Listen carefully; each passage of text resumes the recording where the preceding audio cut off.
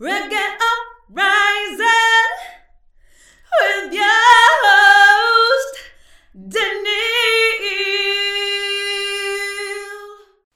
Greetings, Reggae Uprising podcast family, and welcome to another episode.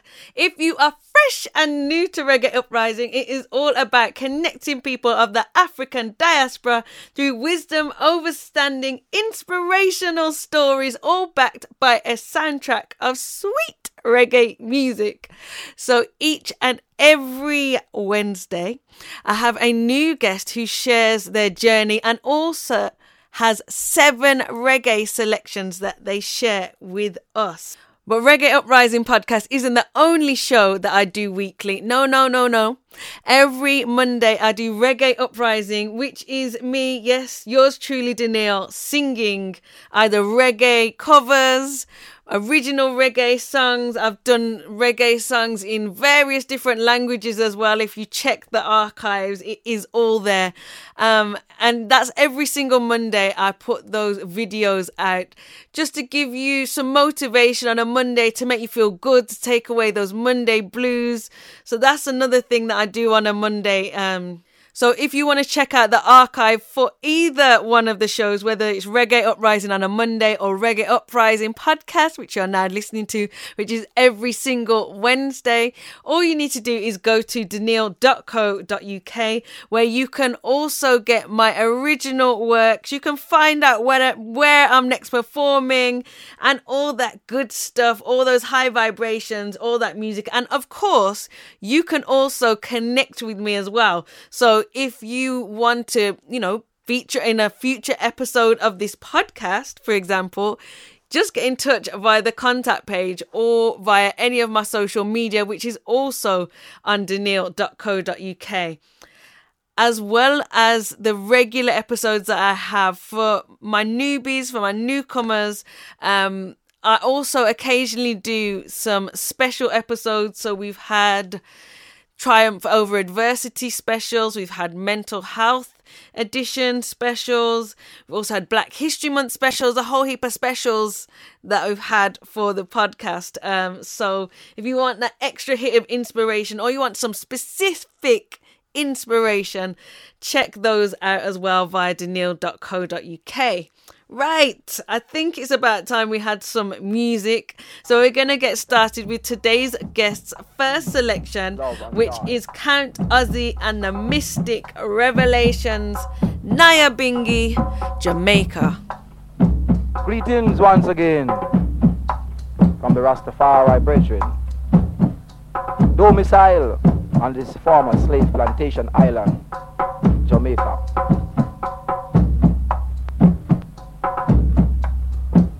Jamaica is an island in the Caribbean. They say Caribbean, but if I remember clearly, it was carried us beyond our borders.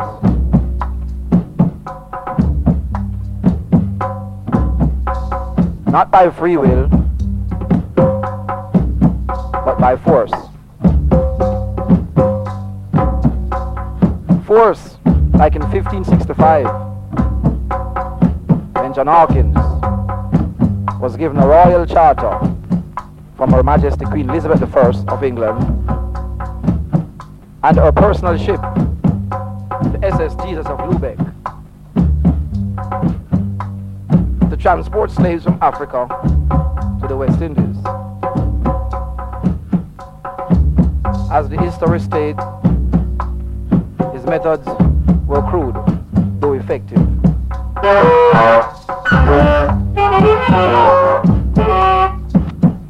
He just landed on the Guinea coast, seized 300 Negroes, and prepared for the Caribbean with his human cargo. They call us human cargo, but I say that's infradig.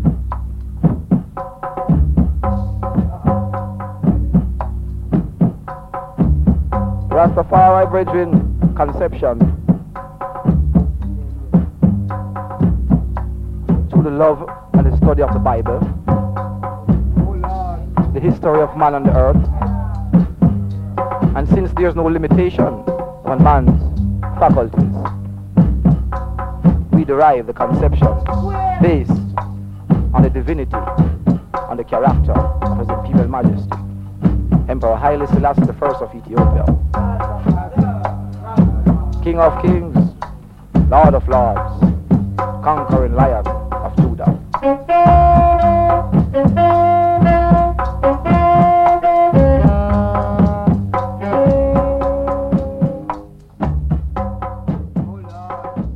This week's guest was instrumental in initiating Luton's Afro-Caribbean Education and Culture Organisation and staging many black cultural exhibitions.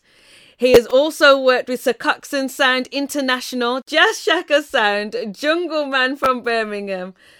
Also many bands such as one of our previous guests, the Cimarrons. As well as this, has played all over Jamaica with his band The Tree of Life, and on returning to the UK has released his own works. But his creative works don't stop there, as he is also a sound engineer, has his own studio and has produced international documentaries. I would like to welcome Rasta Ra'ai. Greetings and welcome. Yes, Daniel, give thanks for the invitation to come on your program, and I really admire the work that you're doing, for I and I still, so I'm really grateful to be on this program tonight, and I want to say I give thanks to your listeners, I want to say one love, peace, and joy to each and everyone. Well, thank you so much for taking the time to be with us. Can you tell us the reason for that first selection we just heard?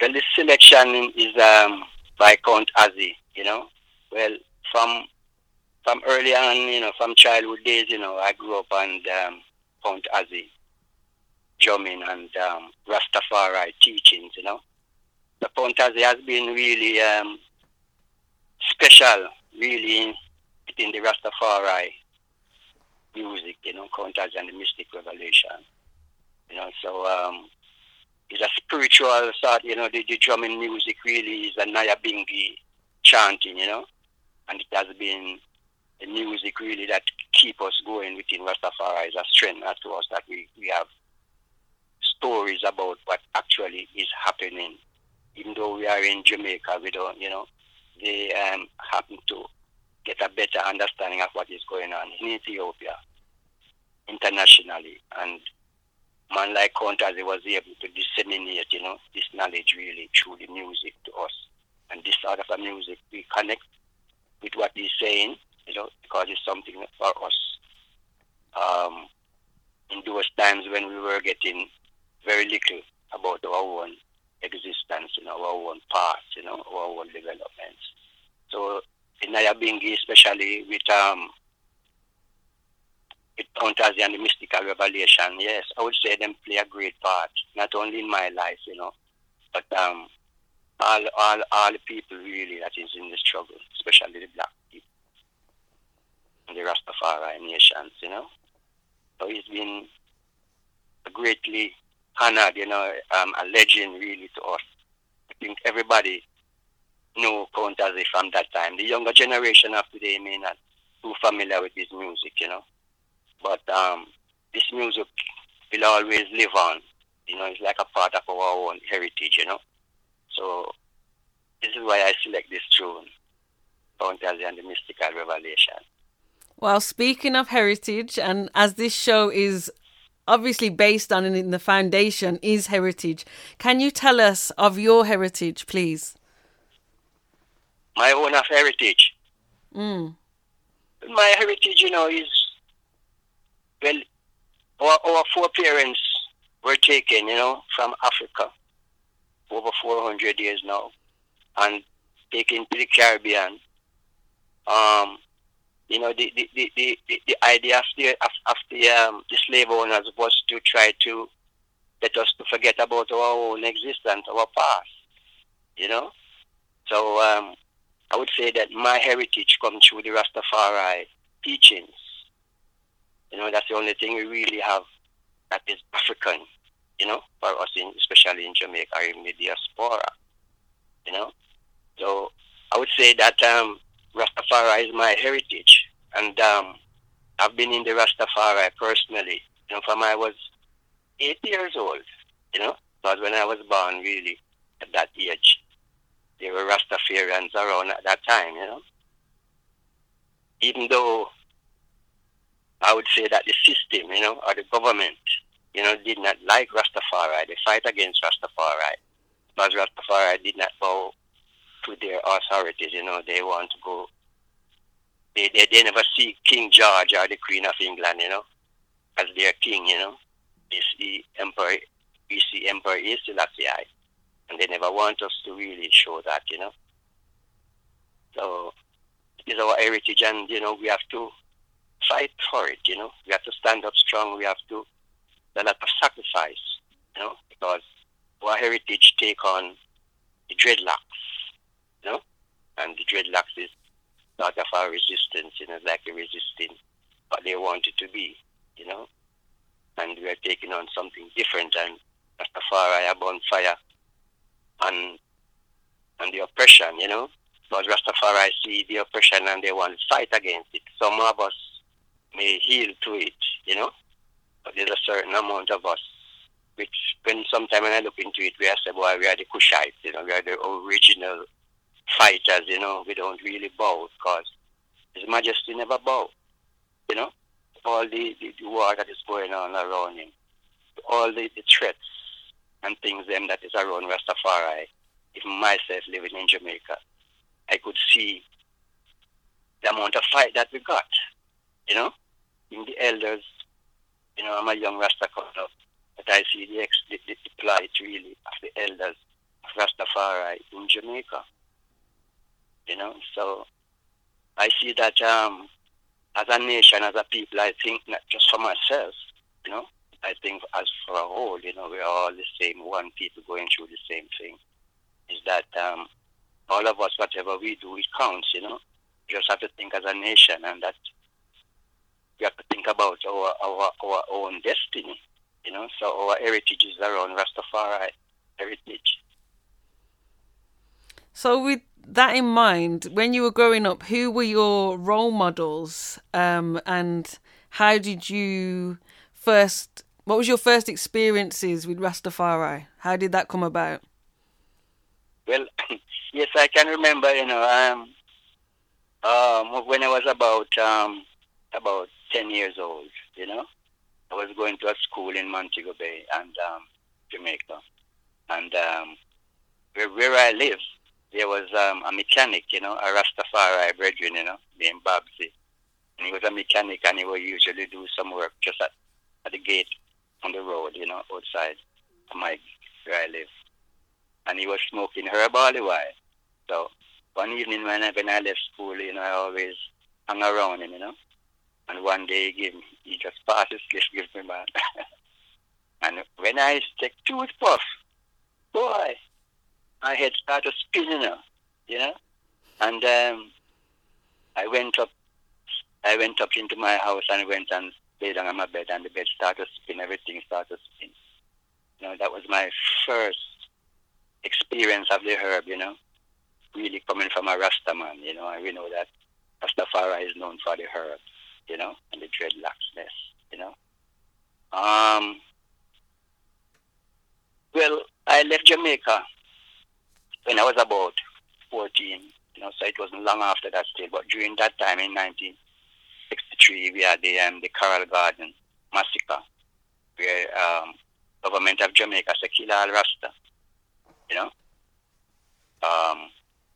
If Maypen Cemetery full, we must scare them, go to Spanish Town, right?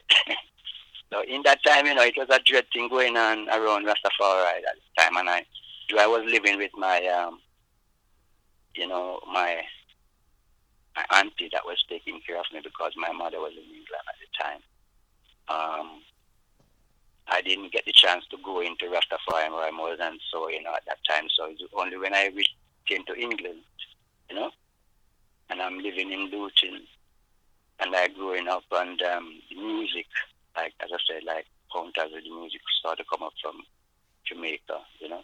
I started to realize more what is Rastafari. And I will start to go relax now, you know. Yeah. So who were your role models then? Who did you look up to then? Well, sometimes I think Bob Marley was the one, you know. Man like Burning Spear, you know, because they were the musicians at the time that started actually singing and about Rastafari at the time, you know. Man like Daddy Uri, you know. There was man like Ras Carby, my good virgin. Yeah, but I think Bob Marley was the most inspiring, you know, of my thing, because the love that him came with, really, I can see that's what Selassie I deal with, you know what I mean? There's some Rastafari that wouldn't sort of go out and do things where Bob Marley would have gone. You know, they said, go Rasta now, go to them place there, you know, to perform. But Bob Marley did, you know. Just like, say, boy, sometimes you have to, if you want to save somebody, you have to go to the place where it's dangerous, you know, because that's where they are, you know. So, being a Rastafari, I understand that, you know, you have to go through the world and spread the word of Rastafari, spread the love and the harmony to the people them, and let them see you and see how you live and things like that, and they will get a better understanding of Rastafari, more than to stay away from the people them, you know, and say, well, you need a Rasta. For my understanding, you know, Rasta coming in this time, coming like when Christ did come in that time, so people perceive it to be, you know, like something new, you know, and they need to get to understand it, you know. So I would say Bob Marley. Well, Peter Tosh is another man as well, you know, and he was a one of the Wailers. But I think I've been closer physically to Peter Tosh more than even Bob Marley. Bob Marley is more of a spiritual one to me, you know. Even though when I was living in England at the time, when Bob Marley came to England first, you know, even before he started dreadlocks, you know, I was living in Kilburn, you know. So he would come to our house and get a draw and things like that, you know. But as I was saying about Peter Tosh is very close to me. I used to be chef one of the time, you know. You know, there's a time when, yeah, I'm a part of Peter Tosh's story still, you know. And what I have learned from him, because he's a man, he doesn't like the crowd around him, you know. He, you know, there's a time when he came off tour and he came to Negril. And I was in Negril at the time with my band. And he saw me, you know, on the Western Road coming up, and him called me and said, Rasta, you can get a place for me to stay? I say, yes, man. So I'm in Negril, I'm in Negril. You know, so we went on to Barbie Barn on the beach. You know, this villa belonged to a black lady I knew. So, you know, we to get a stay there, a room there, a villa. And we stayed there for months, man, and he said I mustn't leave him, you know. So I have to be cooking for him, and fish and things like that. Because the man loves fried fish, you know. But during this period, you know, everywhere him go, just let him go.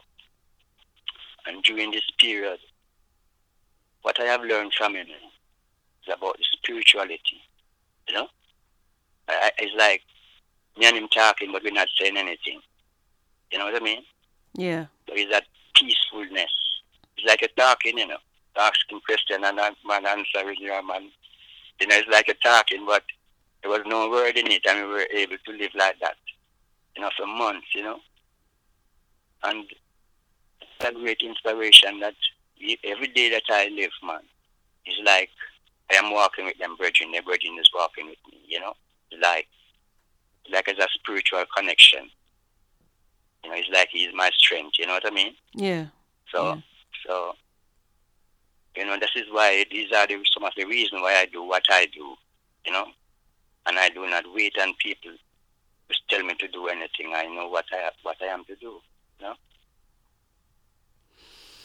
Wow, it sounds like we've got so much to get through, so much history, so many different journeys and paths that you trod on. But we need to squeeze in another selection. Israel Vibration. We all going to sing the same song. Why did you choose this selection? Yeah, well, it's the message of Rastafari again. Israel Vibration is a Rastafari group in Jamaica. Even some of the brethren, them, their leg is not very good, so they have to walk with sticks, but still they are able, still they are able to do things, and to do the great work of Rastafari, because when they sing, it's like you can feel it, you can feel the passion, you can feel the love. These are the things that bring us together, It's love. Love brings us together, but war divide us. And this is why we are about, Rastafari is about bringing people together. And we is a one that Israel Vibration, was able to use the music, a platform to bring people together spiritually. This is why I really see what they are doing, and I honor them, and, they can represent Rastafari, a Rastaman. Here we go with Israel Vibration. We're all going to sing the same song. Oh yo,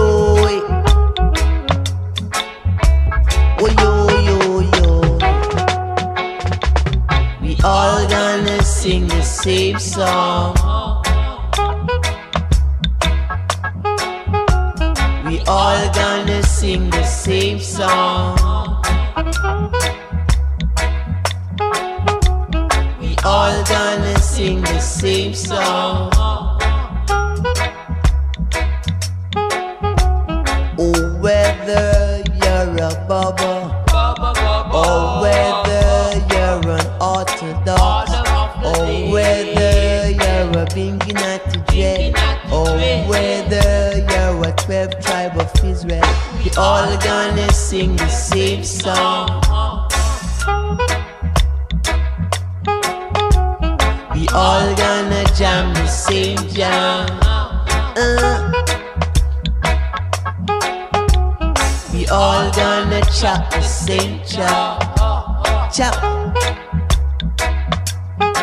So if you argue, fuss and fight, you giving hypocrites the right to say that you can't unite. My God, did not fight. I know we all gonna sing the same song. We all gonna jam the same jam. Jamming. We all gonna chop the same chop. Can you tell us more about your works in the community in Luton? I came into Luton, in about 1966. My parents came up from in the earlier ending, like in 1960, something like that. Or a couple years before that. My mother had 3 of us. I was the last one to come up.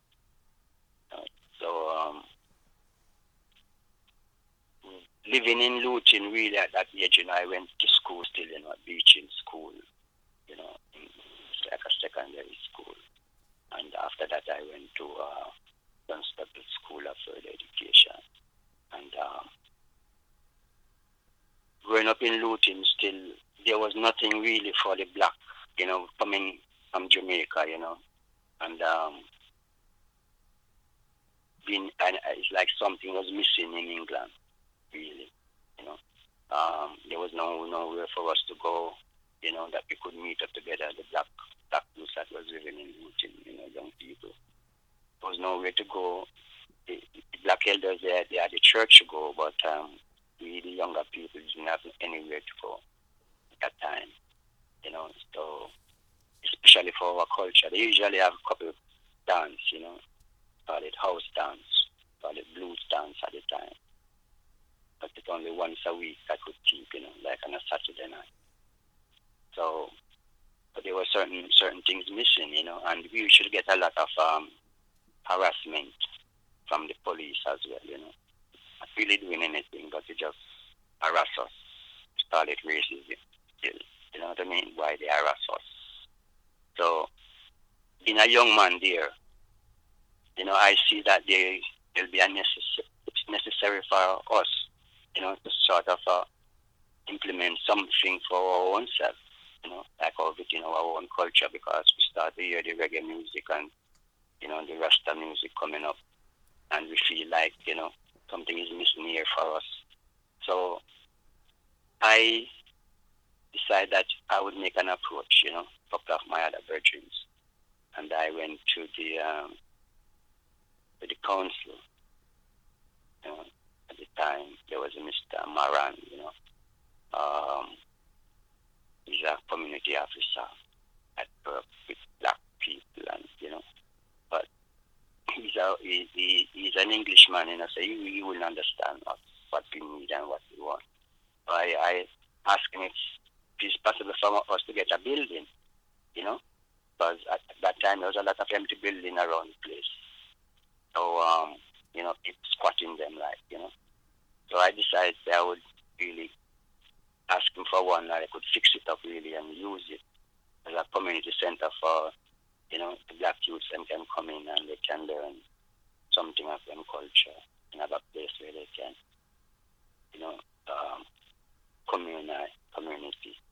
the community for themselves. So I got the building at Dunstable Road, number 15.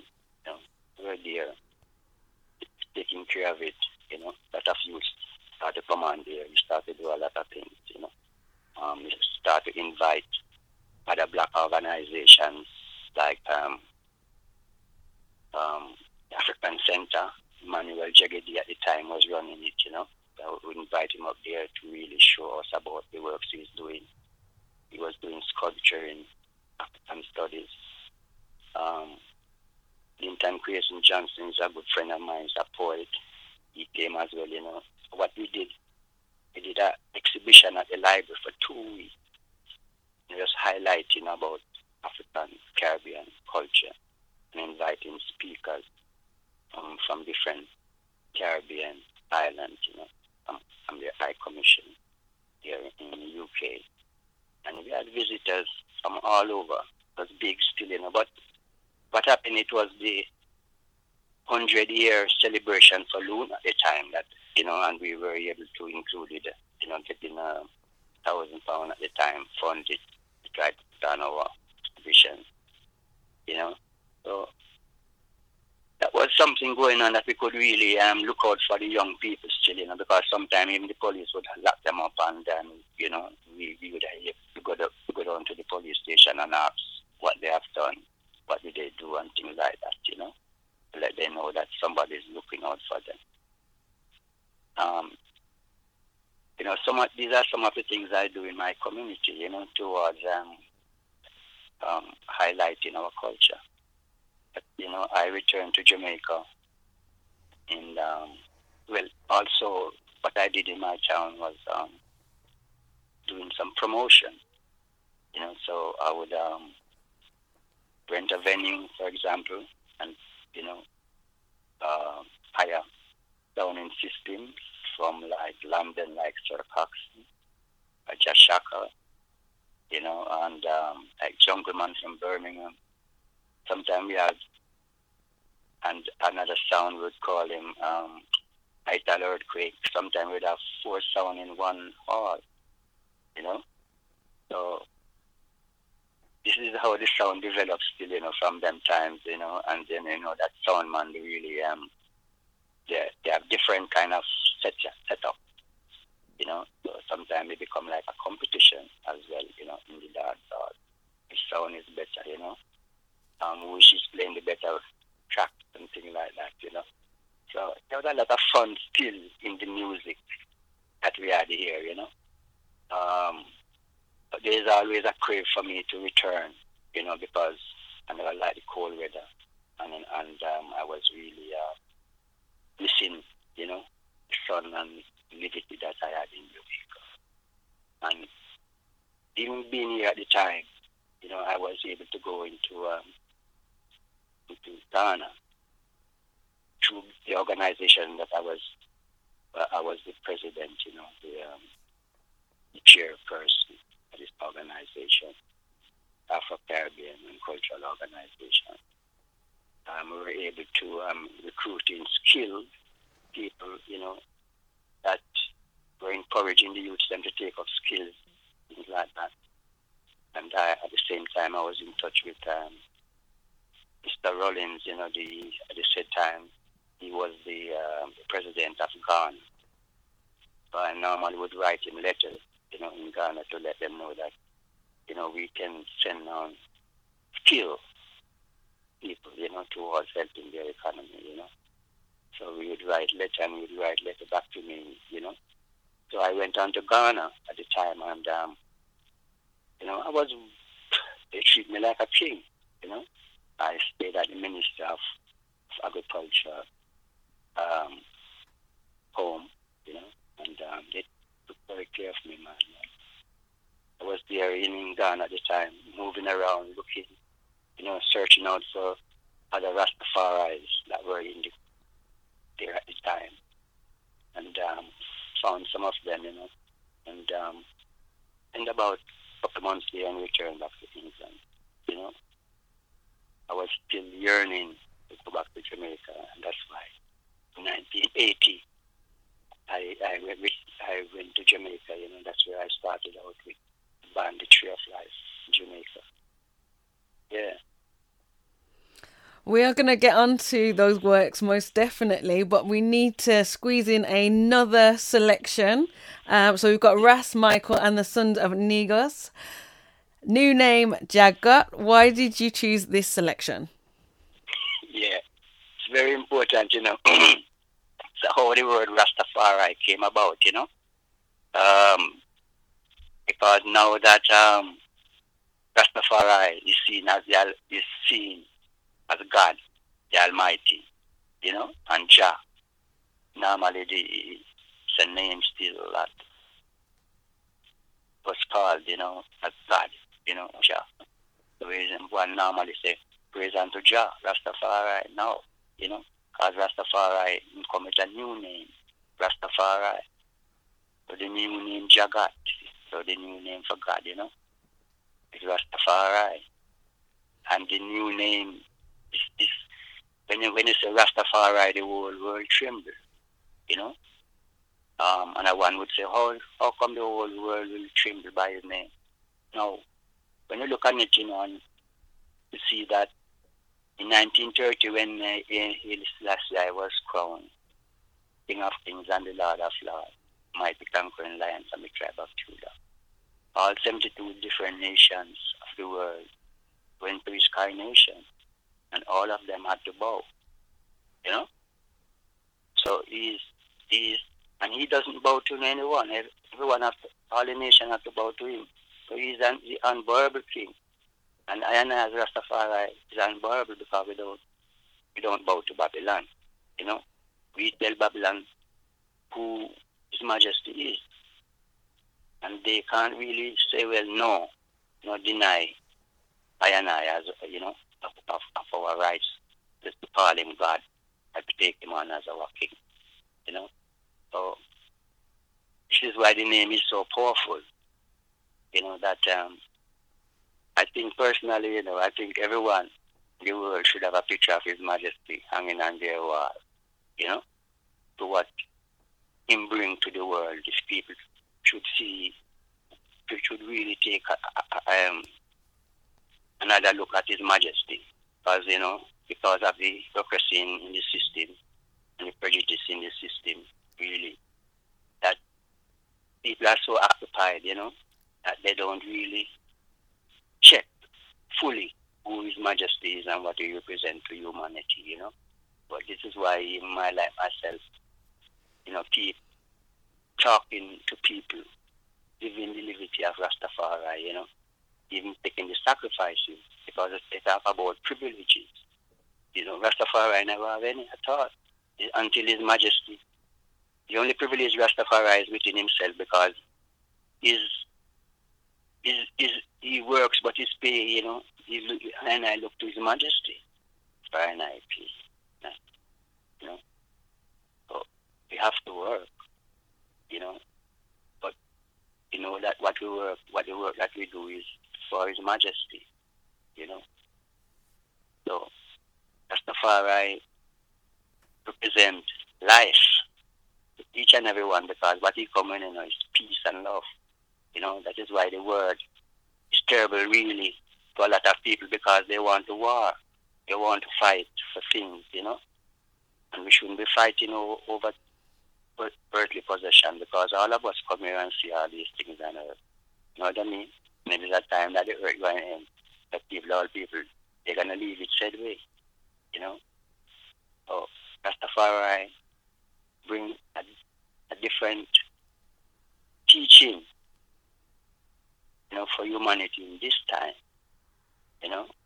And that's why you can say they don't like your name, you know. And the only reason why they don't like your name is because they are dealing with the truth and right. And it's not about any earthly things that, you know what I mean, it is not of truth and right. Here we go with Ras Michael and the Sons of Negus. New name, Jagger.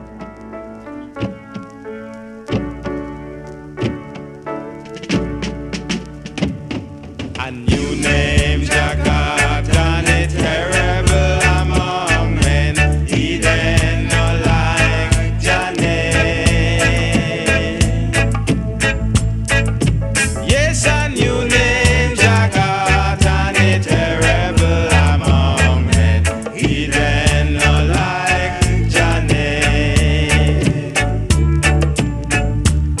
For when we call him Rastafari, watch how we got tremble. He then no like Janet. For when we call him Rastafari, watch how we got tremble.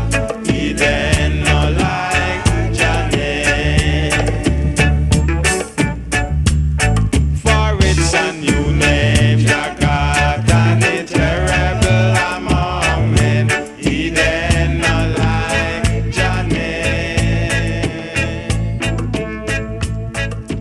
Yes, a new name, Jagger, and it's terrible. Now, you spoke earlier about the different sound systems. In your experience, what are the vital components of a killer sound?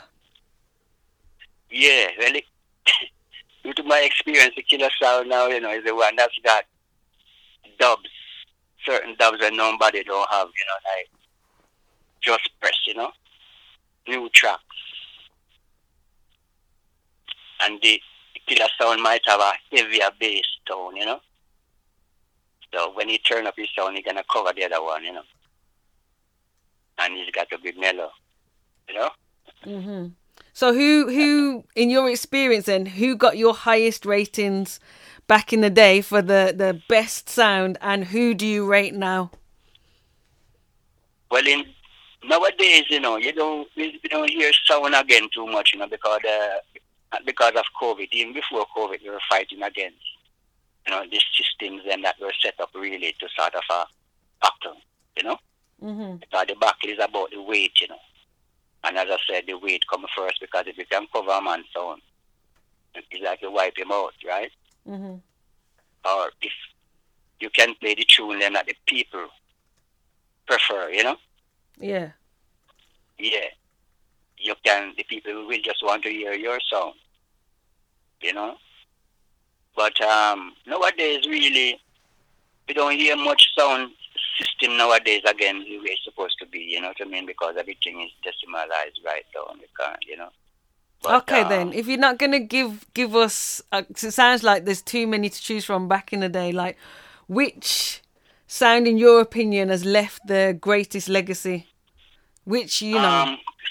Sir, I would say, Sir Coxsone. You know, in England, you know, Lady Coxsone International sound was the number one sound, you know. And then Shaka came up still, you know what I mean, with a heavy dub sound, you know what I mean? And he made his name as well. But Caxton was the original sound in England, you know, where every night he play, and whenever he play, he plays full, you know? Mm. Yeah, and in Birmingham now, you have like Jungle Man, you know? The top sound in Birmingham at the time, and Sir Christopher, different sounds coming up, you know what I mean? Mm. But my favorite sound really was Sir Caxton International. Okay, we're going to move on to another selection, which is your works. So I'll let you introduce it and tell us about your works. All right, Natty Works. Mm. Natty Works, yes. The story around Natty Works, you know, how I come to write this track, to write these lyrics, you know. Is that I was here and one of my brother, you know, he was sick, you know, my elder brother, he was sick. He had some mental problem. So I told him that let me and him go back to Jamaica, you know, let us go home and let him take a break, you know, and see if he will feel better. So he said, yeah. So I said, okay, we're going to buy a ticket for like February. So when the time come around, because he was living in London, when the time came into February, I went to him and because I booked my ticket, I said, book your ticket, man. He said, him change his mind. So I said, boy, all right. So I still go. So I went to Jamaica. While I was in Jamaica, in 2 weeks, I got a telephone call saying he died in an accident. You know? So he was run over by a van. Man. And I said, look at that. It's like I was trying to say, maybe I was thinking to myself, could I save him? I was meant to maybe save his life, you know, but maybe I couldn't be able to do that, you know? Mm. So that song, that's when that song came about, and I said, Natty Works, you know. I have got, because when I lose my bigger brother now, you know, it's like he put on more thing on me, more responsibility, you know, on me, you know, to do what I have to do, or maybe something that me and him did have to do, you know. Dream is not there no more. That's a Rasta. I have a lot of work to do, and I can't let this feeling down, you know. I have to move on through, because so much of my other brethren has been before me, you know, and yet them on they know. It's like we have to do the work that they do, you know, like they live again, you know what I mean? Yeah. Yeah. So we keep on living other ones, you know, our ancestors' life, you know. Most definitely. It's like no one, yeah, it's like they never die. But we keep on living their life, you know. And they live, it's like they are always with us, in a sense, you know. So they never die. Natty Works. Mama Africa. Mama Africa. Mama Africa. Rastafari. I woke up this morning, I've got lots of work to do. Can't let this feeling down, just got to move on through. Natty doing some farming, Mama doing some higgling too. From morning till evening, I've got to move on through. Marcus Garvey, my one of them. Paul Bogle, my one of them. Sister Nanny, she are one of them. And Sam Sharpo, and Mr. Manley, my one of them. William Gardner, my one of them. Prince Emmanuel, one of them. And many more should rise again. Work,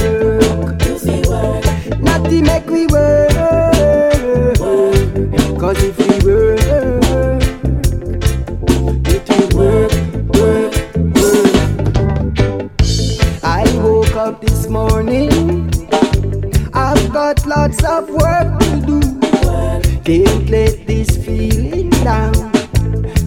got to move on through. Sitting down, looking on, watching the works of other men. Cannot help this condition. Oh no, oh no. We got to work for what we earn. The more you live, it's the more you learn. Keep on work. We work, we work, we work. Now Peter Clutch, him a one of them. Jacob Miller, him a one of them. Dennis Brown, him a one of them. And Free I do. And Mr. Culture, him a one of them. Garnet Silk, him a one of them. Nesta Mali, him a one of them. And many more should rise again.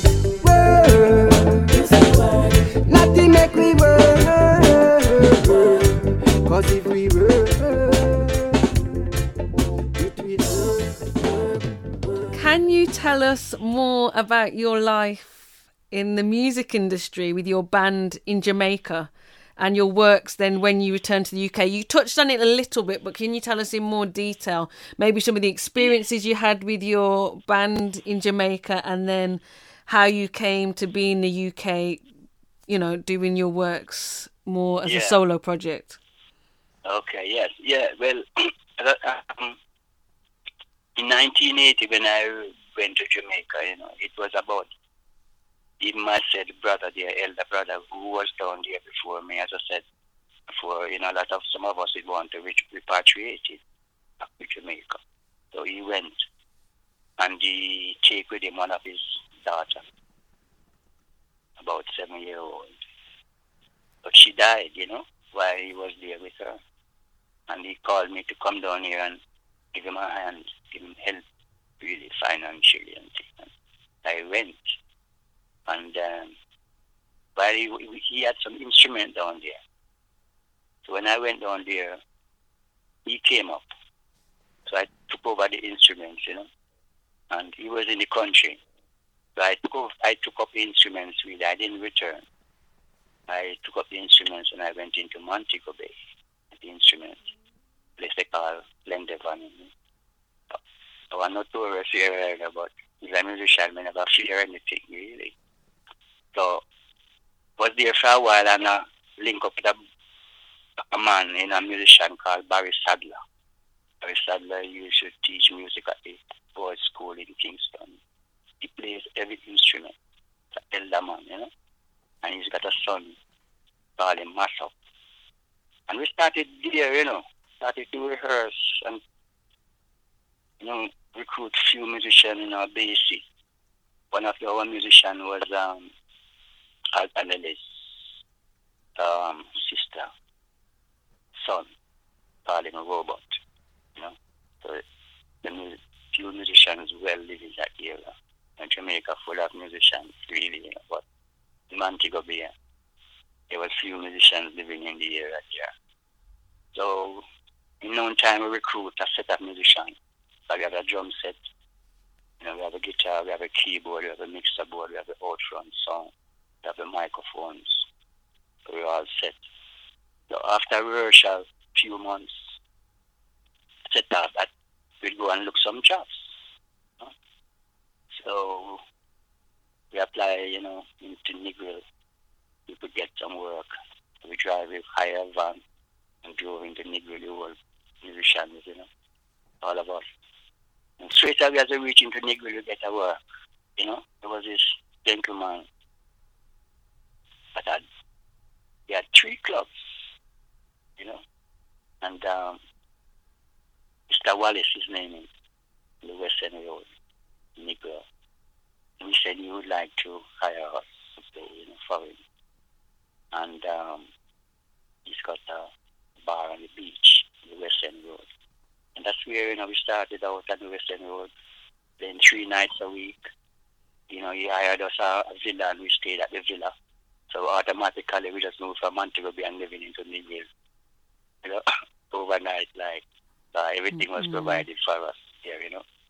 And, you know, we worked for him and played independently as well. When we're not working at the club, you know, we go out and do our own thing for 15 years we were in Negril, even before the tourists were so plentiful, you know, in the starting up of the big industry. Very massive now. And I was there for a while that I decided, boy, I'm going to go to the hills, you know. But Negril sort of get a bit, where Peter Tosh should have said, you know, shitty. Because there was too much things going on there now, man. Too much cocaine and things like that, you know, and prostitution because of the tourists, you know, development.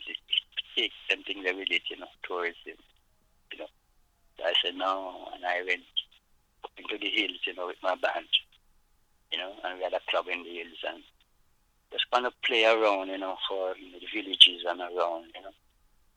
Different people might hire out the band and go and play for a while until I started to do some farming as well, you know, in the hills. Being in the hills, we have to do farming, you know, and I'm there until my mother came into Jamaica and decided she would like to take me up to England, you know, in 2001. And that's how I returned to England, really. But it's when I came up now, because I was the owner of the band, I didn't really was writing any music at the time. Yeah, I wasn't, you know, I was actually playing the rhythm guitar and managing the band, setting up and things like that. It wasn't until I came back to England in 2001, I decided that I'm going to do some recording, you know. So I started out, even it was Kush, my brethren, would take me to one of his brethren's studios in Pichine. And the first song that I actually recorded was a track called Come We Deal With Love, you know. That's my first record. Yeah. What a journey. And in your journey, you've, you know, now moving forward, fast forward, you're working with different artists. We're going to hear one of the artists that you work with. Terrible Time is a track that we're going to hear. We're going to hear from another artist as well that you work with, but we're going to hear this track first. Is there anything that you'd like to say about this artist and these works before we hear it? Yeah.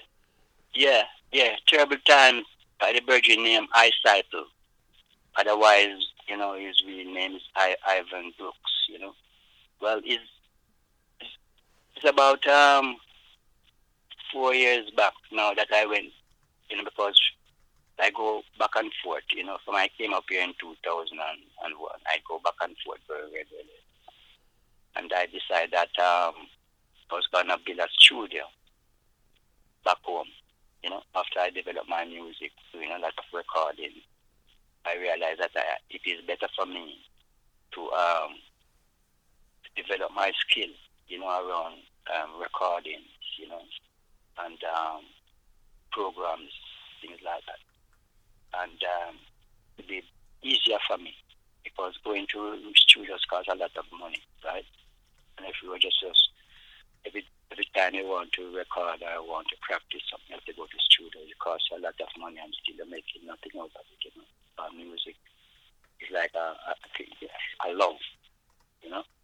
So I tried to learn about the programs. So when I returned to Jamaica, I decided that I'm gonna set up a little studio.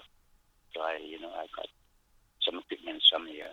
I take it down there, and while I was down there in the hills, you know, one of the virgin, in Jamaica, everyone, you know, is like an artist still, you know. But this particular virgin here, iCycle, you know, he's got a heavy voice. He's got a great voice, and he's got a good spirit as well, you know. And what he really is talking about is very positive, you know. Because a lot of talk, but sometimes a lot of them can be very negative.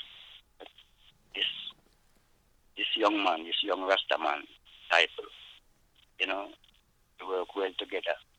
And it's not the only one tune I've recorded with him, you know. So I was saying that I even went to another studio because I wasn't up to that level at that time to record him and everything. So I had to go to another studio. And my Virgin Studio in Jamaica and record that song. But this song here, man, everybody love it. It's playing in Jamaica, Rhythm FM, Montego Bay. You know, everybody loving it, and I'm sure that is our audience now will love it, man. I cycle every time.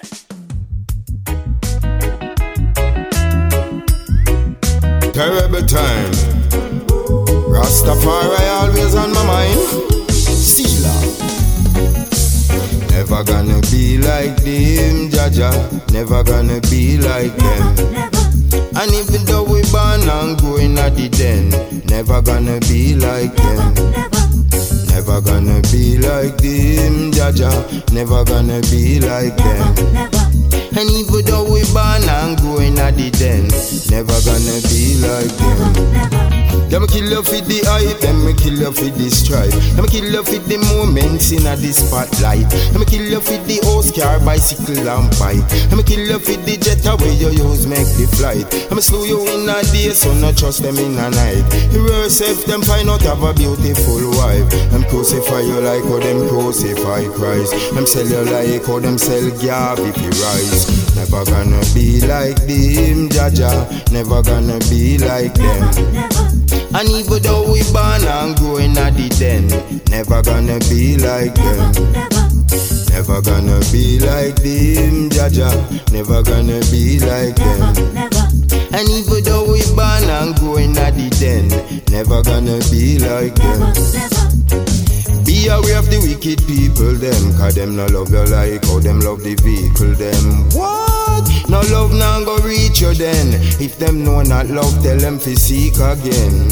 Find it within and share amongst your friends, cause every man and woman forget her strength. Yo, every boy and girl forget her strength. Yo, me no matter who started or who last leg. A full time the people them cut out the madness. Me hear the youth a rebel tired of this slackness. So why them keep love locked up as a secret? Me see calm, me find it carry such a sweetness. No matter how tall it them, me have to reach it. I'm Selassie, I say preach and teach it. The children of the world need it. And that's why I chant Jaja music. Never gonna be like them, Jaja. Never gonna be. Now we've just heard the works of iCycle, Terrible Time. Obviously, I'll leave those links in the description for everybody so you can connect and also, you know, support these artists most definitely alongside our guests' works, of course. But we're going to hear from another artist that you work with, and her song, It's a Rough Life. It's a Rough Life. Is there anything that you'd like to say about these works before we hear them? Yeah, rough life. Oh my. Rough life, that's what we know, man. Hey, going to the ghetto, you see, man. People talk about ghetto youth, right? What the poor man friend, you know, see. Yeah, so the system really stay, and when people talk about racism, they don't understand what they talk about, you know. But when you go into certain places, really, you can see that better could be done. But the people them who can do better don't want to do better, you know. They don't want to help the youth then. You know, they don't try to do nothing for the youth then. Everybody have to try to fend for themselves in a kind of crisis, you know. And because of that kind of a system, the youth then turn to crime, you know. And they have to, because them have to survive. You know, so when I see that, really, I have to try to do something, you know, for them kind of community there. So my thing is to go into the community and, you know, and to go into the community. Because sometimes where in the community come to me, right? And I want to record them, especially, you know, if they got this potential, and that potential is because of their character, you know, as a person. You have to be sensible, you have to be smart, you can take reasoning, you have to be ready to learn, you know. You have to make a stand. You have to have about morality. If you're a singer, you're a teacher, right? So you have to know your responsibility if you want to get to people or deal with people, you know. But these are the things with good character about this particular artist. I take interest into, you know, spending my own money and time to record are out there that she can be able to help not just only ourselves but our community, you know. Because if we can empower one, you know, that one can empower, you know, 1,000, you know what I mean? Mm-hmm. So it just goes on, you know.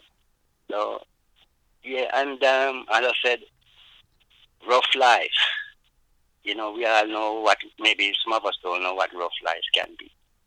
You know, just deprivation, you know what I mean? And you have to just take what you get, you know, you have to do things you don't want to do. You know, that is really rough life, you know what I mean? Poverty, you know, infrastructure, nothing for the youth to look to that can help them really in a positive way, you know? And so, you just have to understand that it does exist, you know what I mean? And we can do something about it by, you know, don't be afraid really of the ghetto. Don't be afraid of people because they know how this side one that. Don't be frightened of people because a lot of people like to think like, say, why, you know, no one is really dangerous. It's how you deal with people. You deal with people with respect, you know. You know, just be nice to people. People will be nice to you. It's when you fear them. It's when you look down on them. You know, it's like you take out something different out of them. You know, it's like rejection and things like that, you know. But, you know, I have to live really, if you're rich or you're poor, you know, it's who you are. Doesn't matter what you have, you know. It's just the kind of person that you are that is good, and that's what we want out of people. We want. All when no good in you, we can try to put, you know, to can encourage, you know, and strengthen you to get the best out of you. You know, that's what, you know, we can do to others.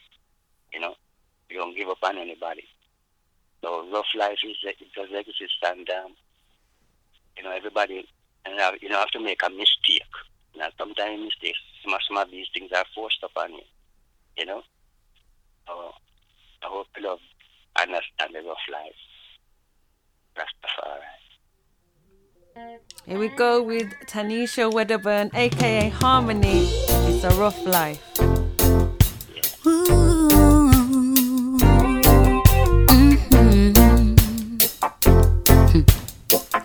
Have the dog see mama why mouth so long. She said Bambaya come. You see.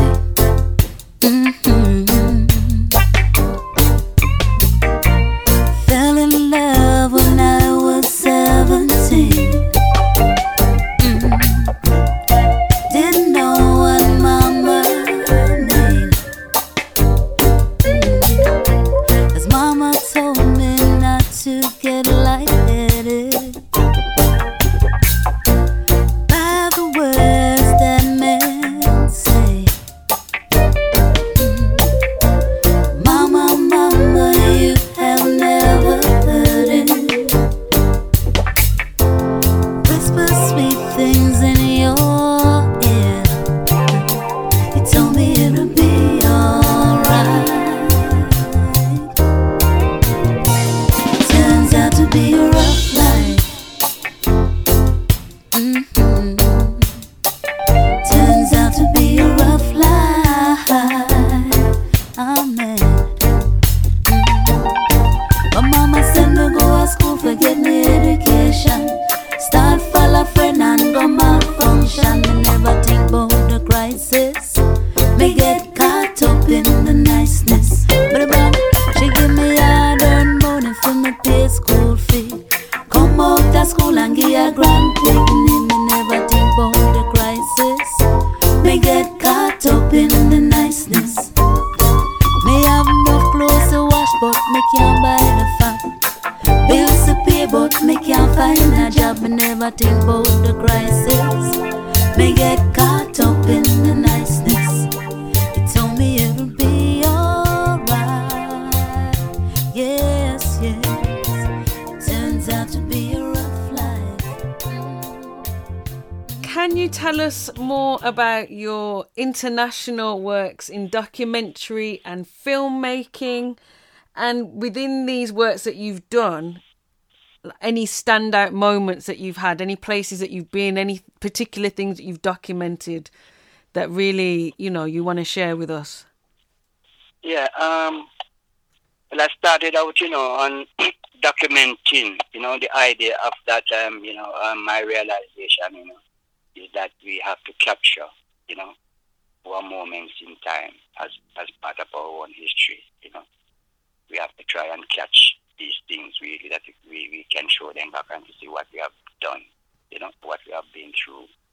Not only that, because our history has never, taught to us in school like that. Now we have to be doing a lot of research and things like this to bring it to the people, We have to also, I have to also think that I have to tell my own story and don't rely on any others first, really, because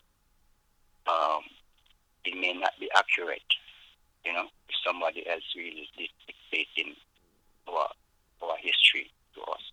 We have to do our own research. So by that doing,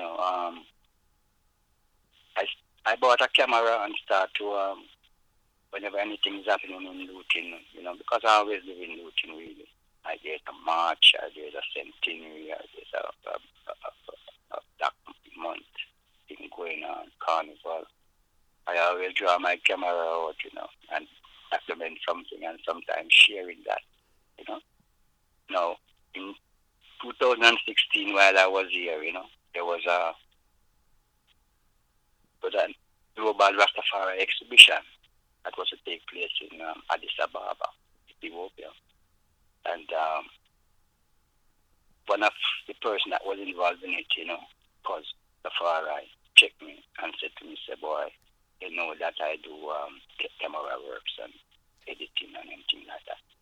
And, we want to collect some history about Rastafari and the diaspora in England, as a part of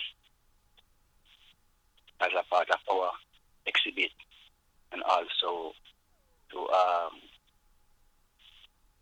do research around His Majesty, and he's been here 5 years in exile from 1936 to 1941. He was in Bath, England, and we have got pioneers as well in England. Activists have been doing a lot of work still within the struggle for repatriation, reparation, and redemption. And to gain our own, just to gain justice for ourselves, So I said yes, I would be part of this delegation. So about 6 of us get together, we start to move around the UK. The first person I document it up, it was Ross Seymour. And wow, Ross Seymour is also known as a book liberator. The book liberator, he had a documentary on Channel 4, national TV. But what he did was really, not to go into too much details of what he did, because I think a lot of people can do the research really and find out for themselves also. It's about in 1868 when the British invaded Abdallah city in Ethiopia, fortress of Emperor Theodore II, and they stole books, all the treasures really belonging to the royal family, and they even murdered Emperor Theodore and his wife, and kidnapped his son and took him to England. And they took everything that was in the church, and all the royal treasures. They brought it back to England. Now, one of my documentary was about the picture of Christ that Emperor Theodore had.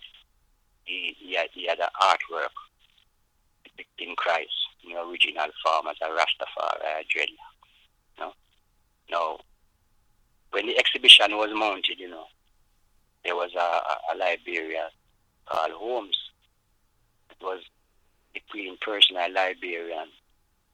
So he went and he saw that painting and he took it up for himself. And to the story, that our research took us to. So he took it for himself and decided to sell it. Well, make a long story short, right now is in the King and Queen are still have that picture right now, that photograph of Christ, because they bought it from home, you know. But Russ Seymour decided that she was gonna take back some of the books that they stole from Magdala, you know, because at the time there was a famine in Ethiopia, actually, and everybody wants, you know, the Rastafarian then get together and say, how can they help, because they see the famine on the TV, and you know, so Ras Seymour was the one who decided that he's gonna approach the government and people who, you know, to get some help really. But they didn't give him any help at all. So he said, what about the treasure, the things that they took from the heritage? You know, all those things that they took from Magdala. Suppose they was to show it publicly, you know what I mean? They could, maybe from the archives, they could get help, you know, by disseminating all these things. They could raise maybe finance and awareness for the struggle like that. So this is how he got involved into it, you see, and decided that he's gonna go to the libraries of the Queen Library and take the books. Now he said he took over 2,000 books, you know. Well, he had to go to court because, you know, they found out that he was the one who took the books, and they arrested him and took him to court and tried him for it. So this story was very, very interesting, you know. Call it the Magdala campaign, you know. That the Magdala campaign is to the return. It is a campaign to return the Magdala treasure back to Ethiopia. You know, so that was the first interview. That was very interesting because it had so much thing to do with our own heritage.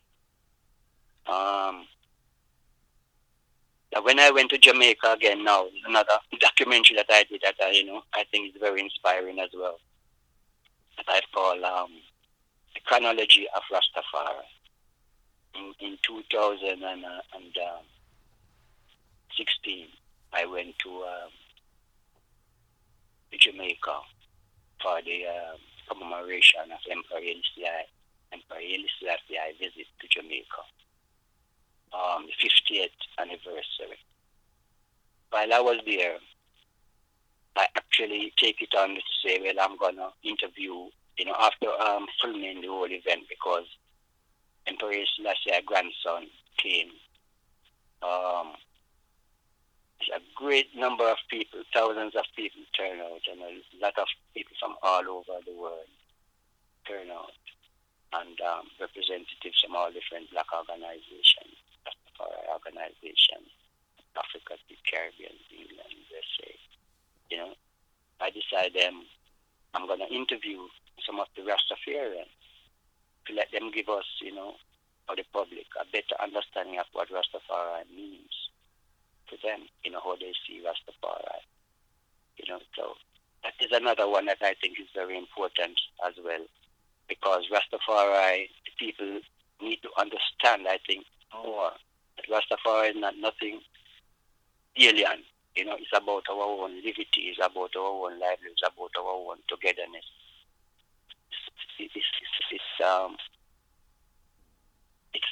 It's black people culture, you know, and not only black people culture, it's human culture. You know, that's the way we were meant to live. We were meant to live in peace, love, and harmony.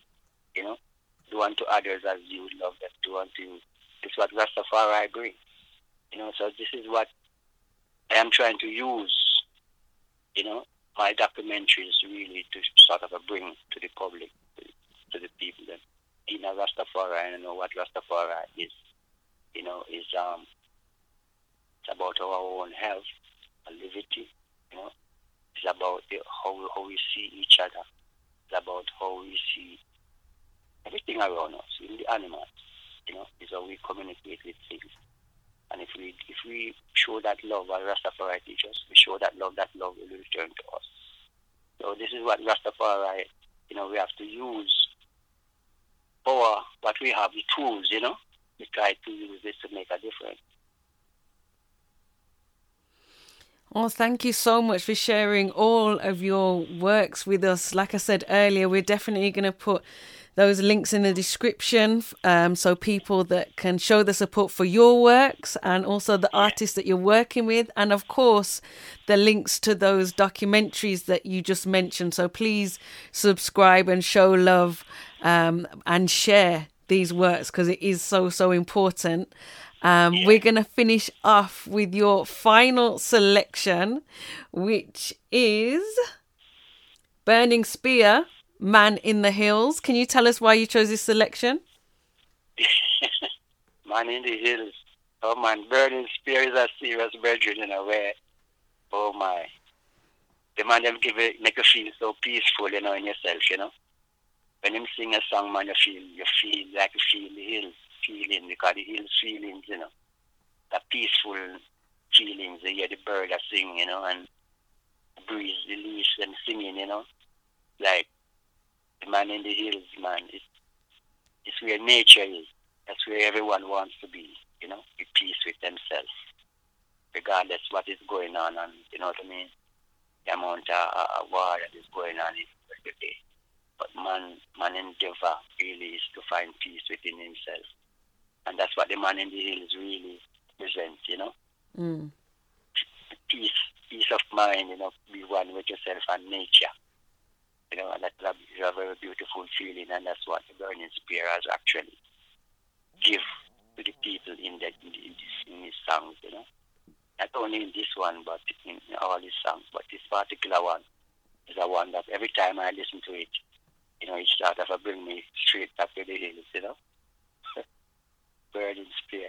I know his father, you know. His father know Marcus Garvey, you know. So Burning Spear is a one that I know, you know, is ours personally. I know is from St. Anne Bay at the day.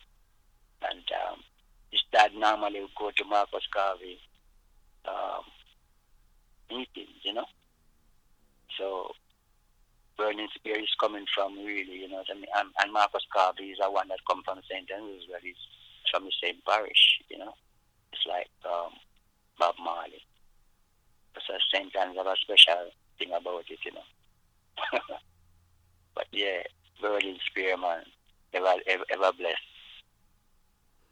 Well, thank you so much, like I said, for all of your wisdom, all of your stories. Your whole journey serves as inspiration to all of us. So thank you for taking your time today to share all of that with us. I really do appreciate it. Yeah, man. Yes. I really appreciate your invitation, man, and I really love the person that you is, you know, the spirit that you is, you know, the place that you are, you know, within yourself. You know what I mean? It's a full of life, you know, and love. So I'm really honored, you know. I feel blessed, you know, to can reason with you and share with the eye, you know, to the people out there, you know, Rastafari, you know, as much as I have learned and I have understanding within it, in the liberty as well, you know, because we are all here to teach each other and to learn from each other, you know, as one. So I give thanks, and enough blessings and more blessings to the eye, and enough love to our listeners. Rastafari love, Eastern love. Well, I hope everyone's enjoyed today's episode. Please make sure you're back here next Wednesday for a brand new episode. I hope you have a wonderful week, and I am going to leave you with the sounds of Burning Spear, Man in the Hills. As always, blessed love. Come along, my brother, come along. Let us do the things we supposed to do for our mother. Come along, my sister, come along too. But if we should live up in the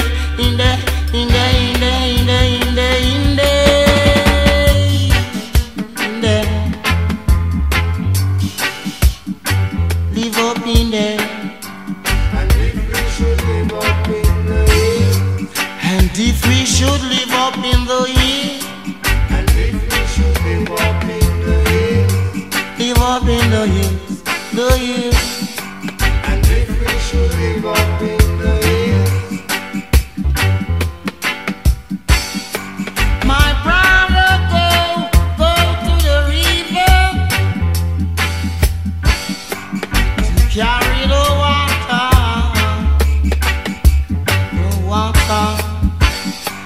My sister wash up the dishes.